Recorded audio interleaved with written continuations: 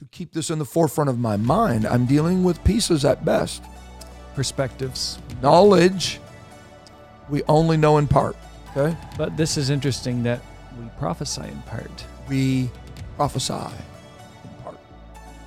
We don't even know everything that God is revealing to us. It's segmented. It's in particle form.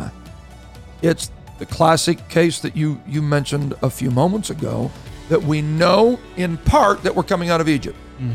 But we don't know we got to go through the Red Sea. Exactly, yeah. So is the prophecy in part God speaking along the way? Right. Is that it? Right. Yeah. So it requires that you walk with him. And keep listening to what I'm telling. Right. If you miss Joseph. you miss one of the words. Yeah.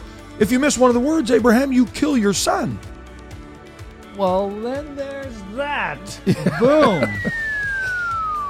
So you followed a word up the mountain, Yep. but you only know in part. Yep. The next word he gives you saves the boy. Mm-hmm.